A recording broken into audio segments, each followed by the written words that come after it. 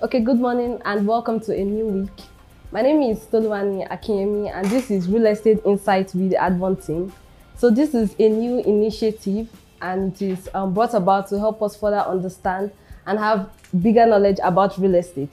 So it's going to be happening twice in the month along with our Team Mental Fitness as well. So do well to tune in with us every second and fourth Mondays of the month. So this week, I'm going to be taking us on the 3 parts of real estate. This is the introductory class. I will be taking the 3 parts of real estate. So we'll be covering meaning of real estate, what real estate actually means. We'll be comparing land to real estate and real property. We'll be looking at land rights and various characteristics of real estate.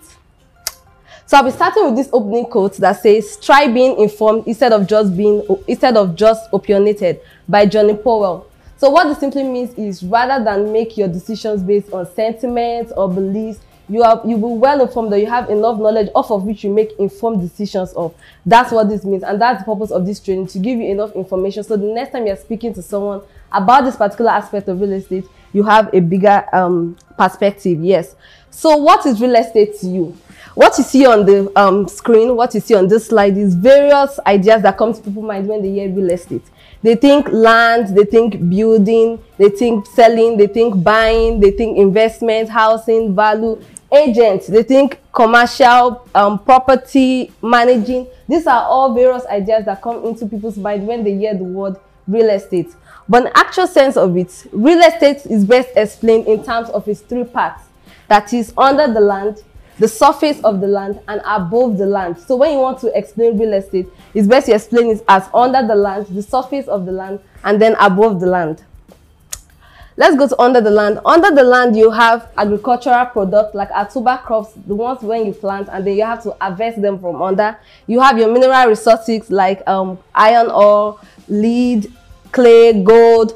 You have underground water as well. Before you be able to get a well, you have to drill into the soil to get water to make well, borehole. All of this can be found under the land, and all of this as well make up real estate. Under the land as well, we have soak-away tanks, a septic tank. All of those ones are buried under the land, and those are part of what contributes real estate.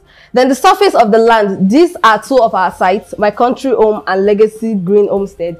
As the name implies, it's just the physical surface of the earth that you can see there. And then above the land, we have buildings, we have agricultural products as well that are planted.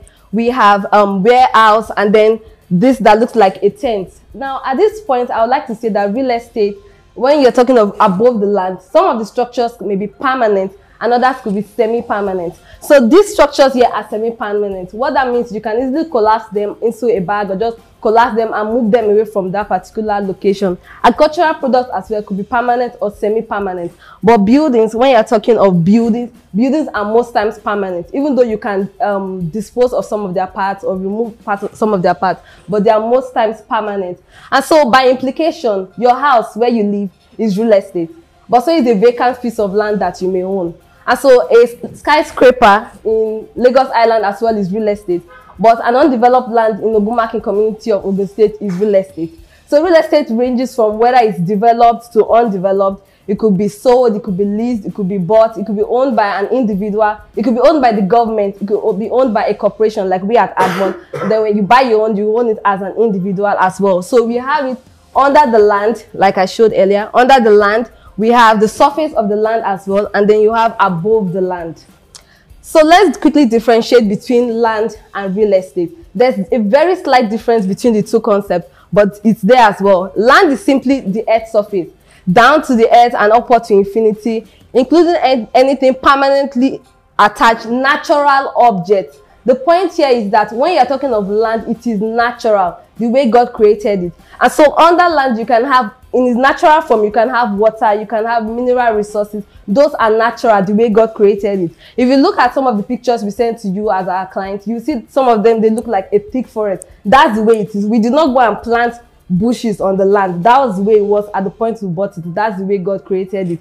But when you come to real estate, you've added something artificial to the land, like the soak-away tank. That is artificial. Even agricultural product that was not there naturally, that was planted, that is artificial. So that is what makes it real estate. So while you may add those things under the land or on top of the land. That is what differentiates land between from real estate. So when it is natural, the way God created it, it is land. But when you've done something else to it, it makes it real estate. So let me bring it home and explain it a way we can understand. If we use my gender, for instance, as a female, the way God created you, you are natural. That probably the way you wake up, except as a normal person, the way you wake up and then the way you go to sleep, you are natural. But when you want to step out of the house, you decide to do something to improve your looks, right? You make use of makeup, your jewelries, all of those stuff are artificial.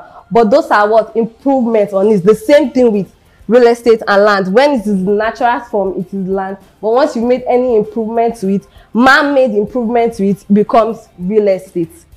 So let's also differentiate between real estate and real property. Real property, not just property.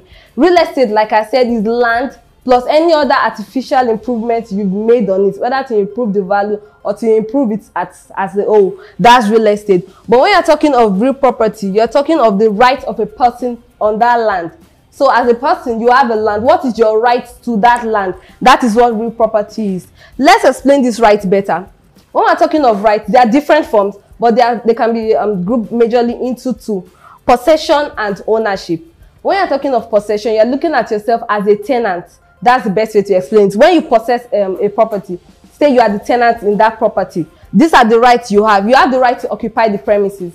Having paid the landlord a specific amount for a specific duration, you can stay in the property for that duration after you've paid. So you have a right to occupy the premises and the land. Then you also have the right to possess without harassment. Even after the expiration of rent, the way the law is, the law even still protects tenants. So you can still stay in the property without harassment as someone that is in possession of the land or of the real estate. Then exclusion of other interests. So you can stay in the property without, and you can also tell the landlord you cannot bring somebody in at that point.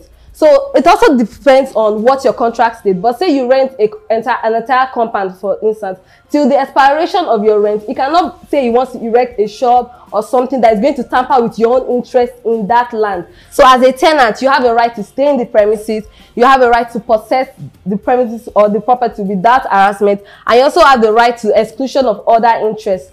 Then as the owner of the land, you also have the right as well to occupy the premises, to stay without harassment, exclusion of other interests, control. Let me explain this control. When we're saying control, we're not saying the number of times your tenant pumps water, that you're controlling it. What we're saying control, we're talking of your the right to determine who's going to take interest in the land. So you have the right to say, I want this person to be my tenant, or I'm going to give this person this property for a particular duration of time. That is where you can exercise control over your land. And then you have a right to disposition. You can decide to dispose of your land by gifting. You can gift somebody. You can give it to someone as an inheritance. You can sell. You can lease. Those are ways to dispose of the land. So as an owner, you have a right to stay in your property, to stay there without harassment, to exclude other people from having a right over your property. And then you can also have a right to control how you determine the interest and as well how you dispose the property. Now let's quickly look at the characteristics of real estate. I'll start with scarcity. Real estate is very scarce. Statistics have shown that it's just 1/4 of the entire earth that is land. The rest is water. And the particular quantum of land you have in a location at a time does not increase. Say my country home, for instance, assuming we have 100 hectares there, that's what we have there, that's what we can sell. We cannot say people want to buy more of that place and then we stretch the land or expand it. It doesn't work. At once we'll move to another location and then call it an extension. So that is where land is. We cannot expand it. This is scarce. What you see is what you get. That's what is there. Then heterogeneity. You do not have two properties that are the same. Even if they are in the same location, something will differ. Whether in terms of the size, in terms of the geographical point, there will be something that, or the topography, the slope, the way it is. Something is going to differ in the land. No two properties are the same. No two plots of land are the same. Then immobility. Now, I explained this earlier that as even though you can detach parts of the property itself cannot be moved. You cannot resurrect the property from the foundation and carry it somewhere else. No. Once the foundation has been made, it is where it is. The location is there. You may remove parts of it, say the windows, change, make adjustments, but you cannot remove the property itself. Indestructible. land itself cannot be destroyed. Even after earthquake happens and everything, the land is still going to be there. So even though what you use as finishing touches might depreciate or might go into obsolescence, the property itself is still there. It has only depreciated in value. Then illiquidity. It's not easy to convert it to cash. That is why you would have told somebody about land today, but the person is not making decision till a month's time, till 2 months' time, because it's not a commodity that you take to the market and are able to buy immediately. So you can put shoes on your status and tell somebody it's for sale, and before 24 hours or the very same hour, you get somebody to buy it. But when it comes to land, it takes a bit of time before you can convert it to cash. So those are the characteristics of land. It's scarce, no two properties are the same, you cannot move it, it's indestructible, and then it's not easy to convert it to cash. It's not easy to convert it to cash. So let's quickly go to the summary. Real estate has 3 parts. Like I said, under the land, the surface of the land, and then above it. Under, we have different things, both man-made and natural. Above, the surface of the land itself, and then what is above it. Now, the difference between land and real estate is in the permanence of what is attached, in terms of being natural or artificial. Is it there by itself, or is it something that man has made improvements on? It ranges from vacant property to skyscraper. So even if it's a vacant land just there, it's still real estate. Even if it's skyscraper and you've put all of the beautiful finishing touches that makes it have its value, it's still real estate. And then real estate is the physical part, real property is the right. So when you own property, you have both the real estate, the tangible part, and then you also have the rights to the property. Even though it could be just possession, you are renting it for a period of time, or you could own it. Yes, now the closing quote. Knowledge is when you learn something new every day. I believe from our training today, you must have gained something new. Like I said, this is Real Estate Insights with the Admon team, and it's going to be taking place twice every month. So do well to join us in the next training coming soon. You'll be informed when to take place.